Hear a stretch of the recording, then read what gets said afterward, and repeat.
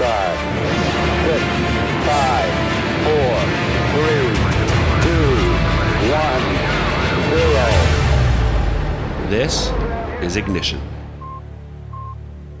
Welcome to Ignition, a podcast and radio show for the New Evangelization. I'm your host, Dr. Chris Bergwald.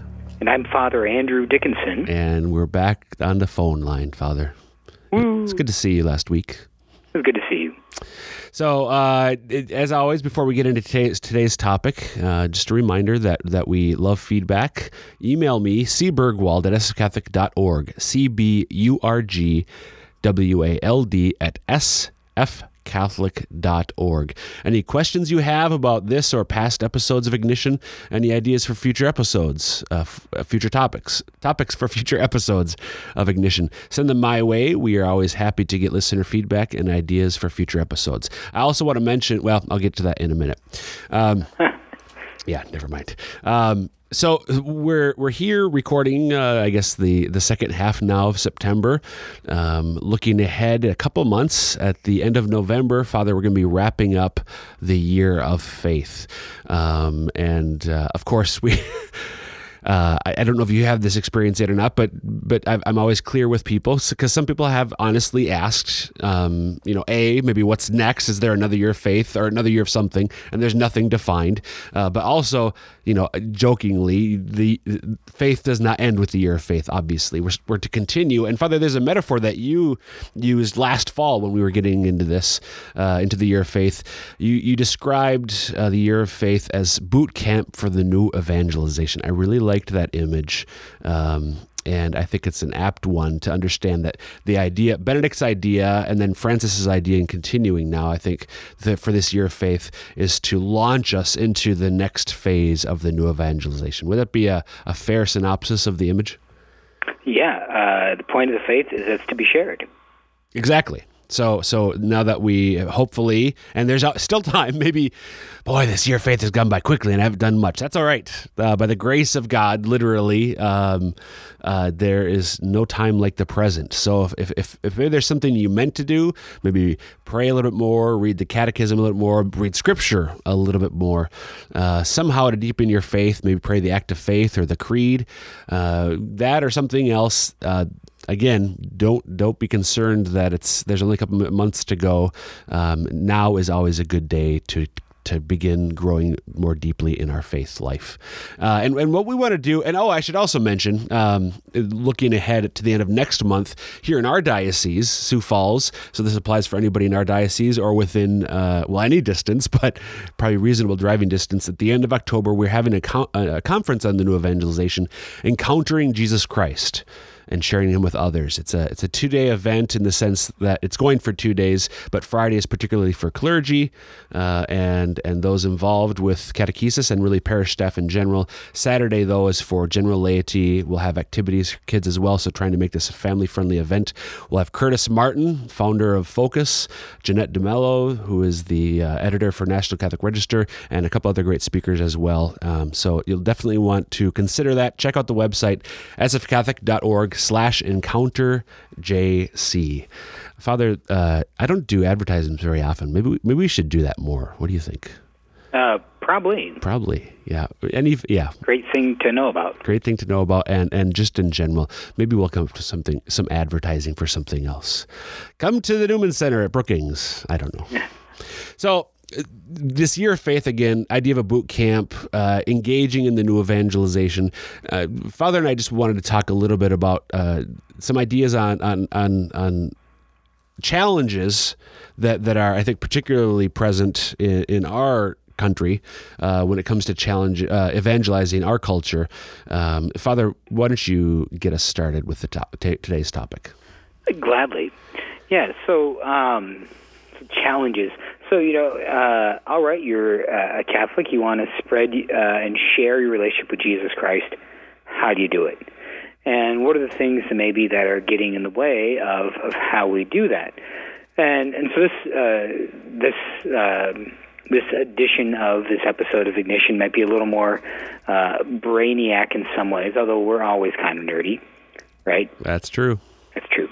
But a little more larger picture sort of things, just to kind of help you understand kind of the culture, the climate, the way things are like, And when I want to go out for a run, because I'm foolish, when I go out Yes. for a run, I need to check the weather. Okay, see where the wind's coming from. What's the temperature out? Right? If it's cold, I want to run certain directions first. Yada yada yada.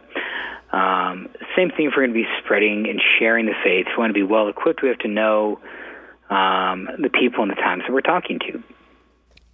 Absolutely. And even more mundane level, if you're going to evangelize in our country, you need to speak English. Well, here at least. Yes. And being aware of the what's going on the ground level. Absolutely. Right. So what is that worldview, maybe, in a certain sense? So, Dr. Bergwald and I just want to maybe focus in on two issues in this way. One would be kind of the death of and the despising of the intellectual life and thinking about the nature or the essence of things. And then secondly, about how our culture has done a great job of de-Christianizing and secularizing through imagination. Right. Right. So just to put each of those in a shorter description, then jump into each individually. We say like a lack of the intellectual life or disregard for the intellectual life or thinking about the nature or essence of things. Take a moment, dear listeners, and think about love. Okay? Just think. You're thinking? All right. Thinking. Okay. Pause it. If you can, unless you're on the radio, then don't pause it. All right. Right now, probably many of us would think about, tangible things of love. The sight of the beloved, the smell of her perfume, the feel of the stubble on his cheeks, or things like that. But we may not think about love in its essence of choosing the good of another. Okay, and we're kind of just trained to think. Our culture has trained us to think more in one way than the other. And then we talk about how the imagination, the culture uses the imagination to really deform our appetites. Okay, that we have such an emphasis in our culture, especially you've heard the phrase maybe before, listeners, of a consumer culture that we live in. We're so focused on consumption, whether it's consumption through our eyes, consumption through our mouth, consumption through our ears, consumption through whatever else. We're kind of focused so much on consuming, taking things in that way, that even just forms our outlook on life. And so that's where we want to go, Dr. Bergwald. Absolutely. So with the first point, Father, the one of the great ironies of the anti-intellectual nature of our culture to me is the fact that one of the charges made against, I think Christians in general, certainly including Catholics, though, by secularists, for lack of a better word right now, is that we are anti-intellectual. That you just superstition and you check your brain at the church door or something like that. Where in point of fact, the fact of the matter rather is that it's precisely with the advent of secularism and at least Christian faith and faith in general being pushed from the public square, from what's allowable in public life, public discourse, public conversation. It's with that pushing aside that this rise of anti-intellectualism has occurred. Historically, if you go back a couple centuries with the Enlightenment in Europe, a great movement among philosophers first, but really spread throughout European culture and civilization to exalt the human intellect and the power of the human intellect, and we need to throw off the shackles of medieval superstition and the Dark Ages, etc. But with that divorce between faith and reason has in turn lost its power in a sense, at least the way that it's used by many people in our day and age. So we've talked to Father, I think, about this before, but John Paul II, Blessed John Paul II, wrote an encyclical in the late 90s, Faith and Reason, and he talked about how it's on the two wings of faith and reason that the human spirit soars to knowledge of the world in which we live and to knowledge of our own selves, of what it means to be human. And so it's not just Catholics or other Christian philosophers or theologians who have pointed this out, even some secular thinkers. There's a German philosopher, Jürgen Habermas, who I believe has written on this as well, that reason needs faith in order for it to be true to itself, in order for it to not lose its own innate power. Does that make sense? Very, very much so. You kind of, it loses its legs to stand on. Exactly. Yep. So there's, so now we're living in a time when and a lot of people, again, this is not just something that nerdy Catholics and other Christians lament, but a lot of people lament the fact that Americans don't seem to be able to think very well. We we'll get into the second issue, but they're very much related.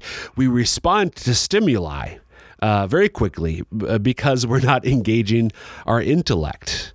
At least to me, Father, that's one of the major ways in which we see this sort of anti-intellectualist bent. Is there anything else that you see or that comes to mind when talking about how our culture has sort of devolved into an anti-intellectualist approach? Yeah, well, I was thinking of this in terms of working with my college students here. I'm teaching a class to them each week on defending the Catholic faith, and we talked a bit about thinking and using this higher intellectual side of our capacity. In our first week, and again this last week, when we talked about the existence of God, we talked about the existence of God from reason alone. Mm-hmm. And one of the things that we talked about in that is, as I'm talking about the proof of God from reason alone, I'm seeing some blank faces. And it's a late at night class. It's 9:30 at night when we do this, but still they're college students. They should have some more energy in that. And so I just kind of said, well, okay, let's stop for a moment again. So let's go back to imagination versus intellectual. And imagination focuses on the senses, right, and the appetites and things like that, which are and those sorts of desires, whereas our intellect and its fullness in this way goes to higher things. And that when we use the example of love, like I did for you, or even just talking about freedom, right? And I preached about this in my Sunday homily. What is freedom, right? Is freedom simply just the ability to do what I want?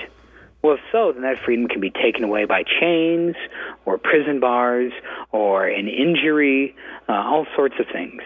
But if we think of freedom as that right relationship with God to do what I want, right, or to do what I should do, to be equipped to do my best, then that sort of freedom can't be taken away by someone else or something else. And that sort of freedom was really kind of inspiring to them. They all agree that, hey, yeah, I know that's the type of freedom that's good to think about. That's the type of freedom that it's good to talk about and good to aim for. And I said, well, but how often have you actually done that or done that sort of thinking in your education so far? Absolutely. Yeah, and what do you think the answer was? Very few or little. Yeah, essentially none of them. Yep. Now, mind you, maybe they've been taught that, and they weren't listening that day. That certainly can happen. But yeah, I said to them, well, I apologize to you on behalf of the American education system. Because we failed to form you, and this is an important aspect of your humanity, is to consider things in their nature, in their essence, what they are in themselves, not just in their senses. And I think farther that goes back to this loss of confidence in the ability of reason to know things and of themselves, and that also has a long historical intellectual pedigree. That we can only know things, and where we're at today is that we can only know things from our perspective. So that even though we don't live out, we've talked about relativism before, even though we really don't live our lives, most of us as full-blown relativists, still relativism, not just on morality, but when it comes to truth in general, has really become dominant in the cultural air that we breathe. And so we see this point where, well, I can't really know the truth of things, myself, I'm limited from my own perspective. Now, there is some truth to the fact that, maybe I can't know something completely comprehensively, but we would say, as Catholics following the intellectual tradition that predates Christianity, particularly through the Greeks and the Romans, the philosophers of old, Aristotle, Plato, Socrates, and so on, we would say that maybe we cannot know things completely, but we can still know things that are true about the world around us. We can still come to some true knowledge of the essence of things, as you were saying earlier. And today, Father, I think that's not believed, that we've lost confidence in our ability to reason in that way. Right, and I think we could even think of that, so listeners, if you don't understand the word relativism, or it seems like a bit of a bugaboo, just kind of some boogeyman hanging out there that no one really knows what it is. The other way to think about it might be that sort of pessimism. Yes. Right. That I'm pessimistic to actually knowing anything about reality. Right. Yep. So again, the context that Father and I are bringing this up is you need to be aware of this when you seek to bring Christ to our culture.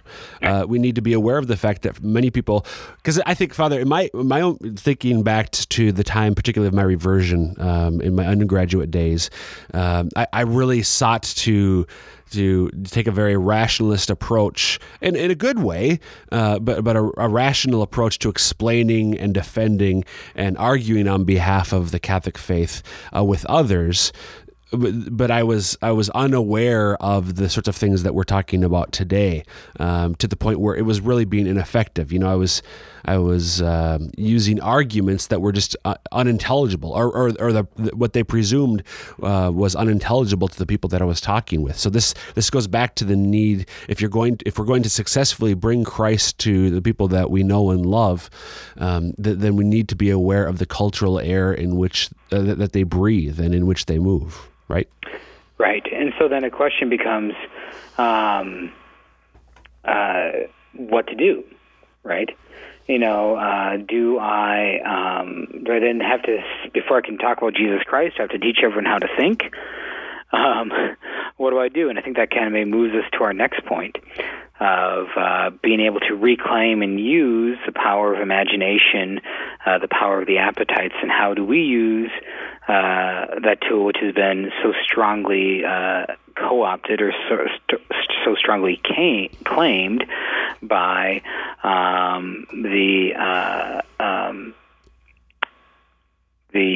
by our current culture and by those kind of maybe in opposition to the faith. Absolutely. And this is where, I think, going to what I was just saying, how I used to approach things back in the day, maybe taking an overly rationalistic approach and sort of treating those that I was talking with as if they're disembodied intellects rather than whole and complete human beings, both body and soul. And the reason that's important, this point that Father just raised, that we want to discuss as well, is that because we are integrated human beings, enfleshed spirits, embodied spirits, spiritual bodies, however you want to put it, our imaginations, our desires, etc., they're not bad things, they're good things. And we can use them to draw others to Christ, to lead them to the truth. If maybe the intellectual approach isn't working because of the cultural air, the cultural moment in which we live, we can use imagination. And we have to be attentive to the fact that if we don't, somebody else will. Attentive to the fact that the culture in which we live already strongly appeals to our desires, that our desires are shaped, our imaginations are formed, both appealed to and formed by the culture in which we live. And Father, to me, perfect examples of these are, when you watch TV shows actually on TV, every, 8, 10, 12 minutes, there's a break for 2 to 4 minutes. Chock full of people paying millions of dollars for advertising. And Madison Avenue has become very skilled at appealing to the human imagination. What do you think about that, Father? Well, yeah. I mean, I hope we don't have to prove this point too much, but that it is. I mean, that's why. Who is it? I was reading something about the World Cup. How Fox Sports Broadcasting paid, how many millions of dollars for the rights to broadcast the World Cup, in 2022. Right. Right. Because they're confident they're going to get that back more in advertising dollars they'll be able to sell. Exactly. And because the advertisers or the companies that they work for are confident they'll recoup it through their own sales because we watched the darn ads. Right. So there's that fact out there, and so how do we respond? One of the things that we've talked about recently, Father, is how to counter the culture, and it's not necessarily by negating what the culture is doing, but by using it in a different way.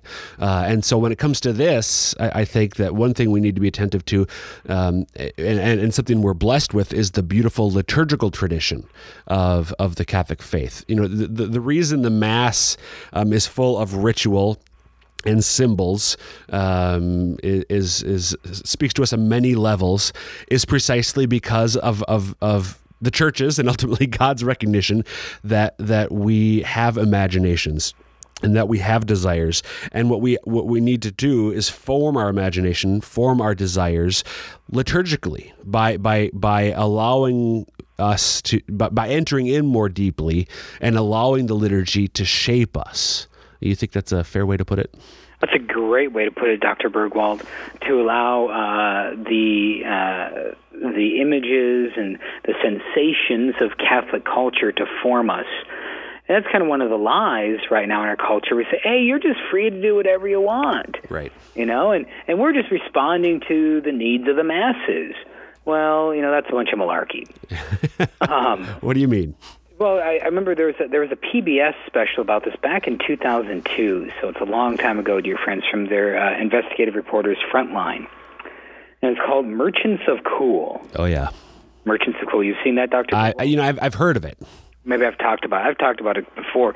But and it was looking into MTV especially and some other so-called youth culture movements, and how so many of these things, of this so-called youth culture movements in those days, Britney Spears or things like that they're actually were artificially, foisted upon.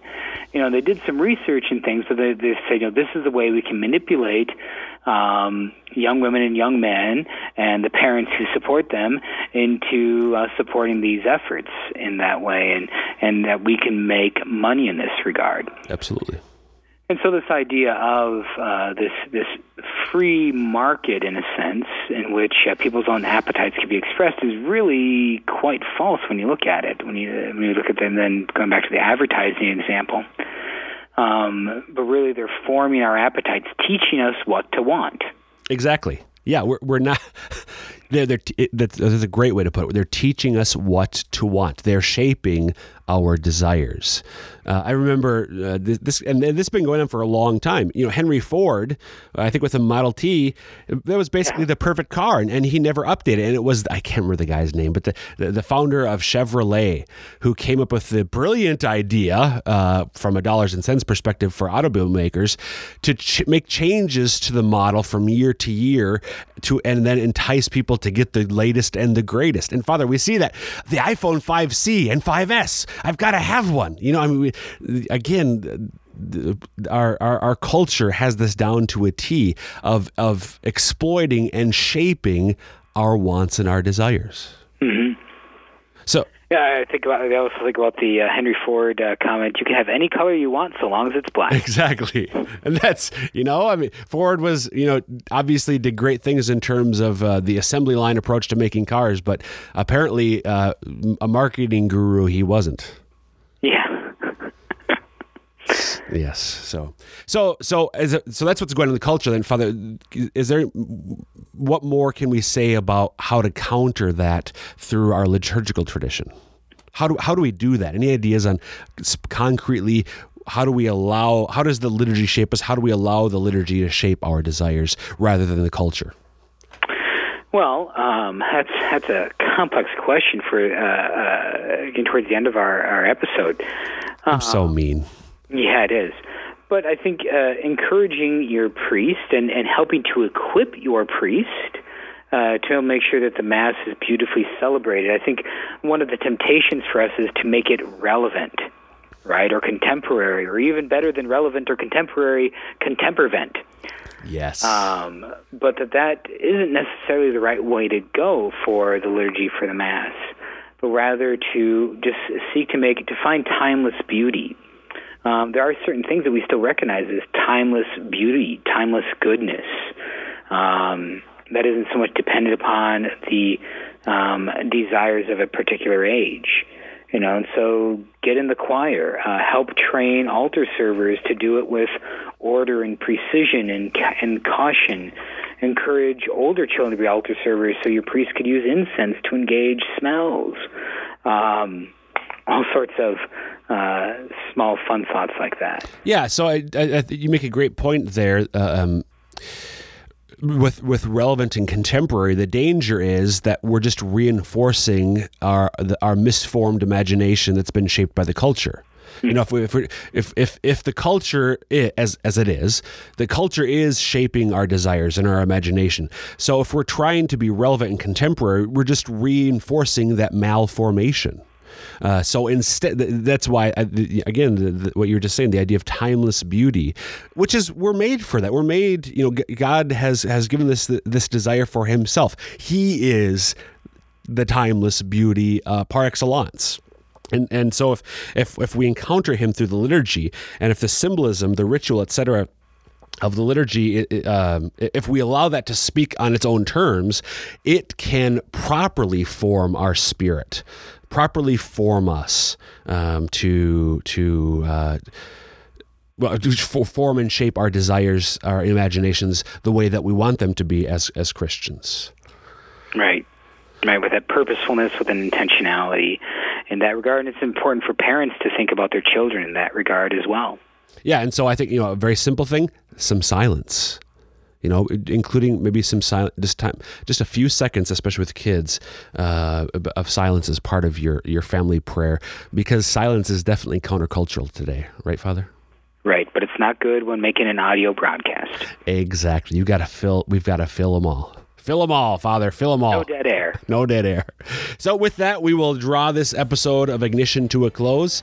Once again, contact information, my email address, cburgwald@sfcatholic.org. cburgwald@sfcatholic.org. And until next time, dear listeners, may Almighty God bless you all, the Father, Son, and Holy Spirit. Amen. Amen.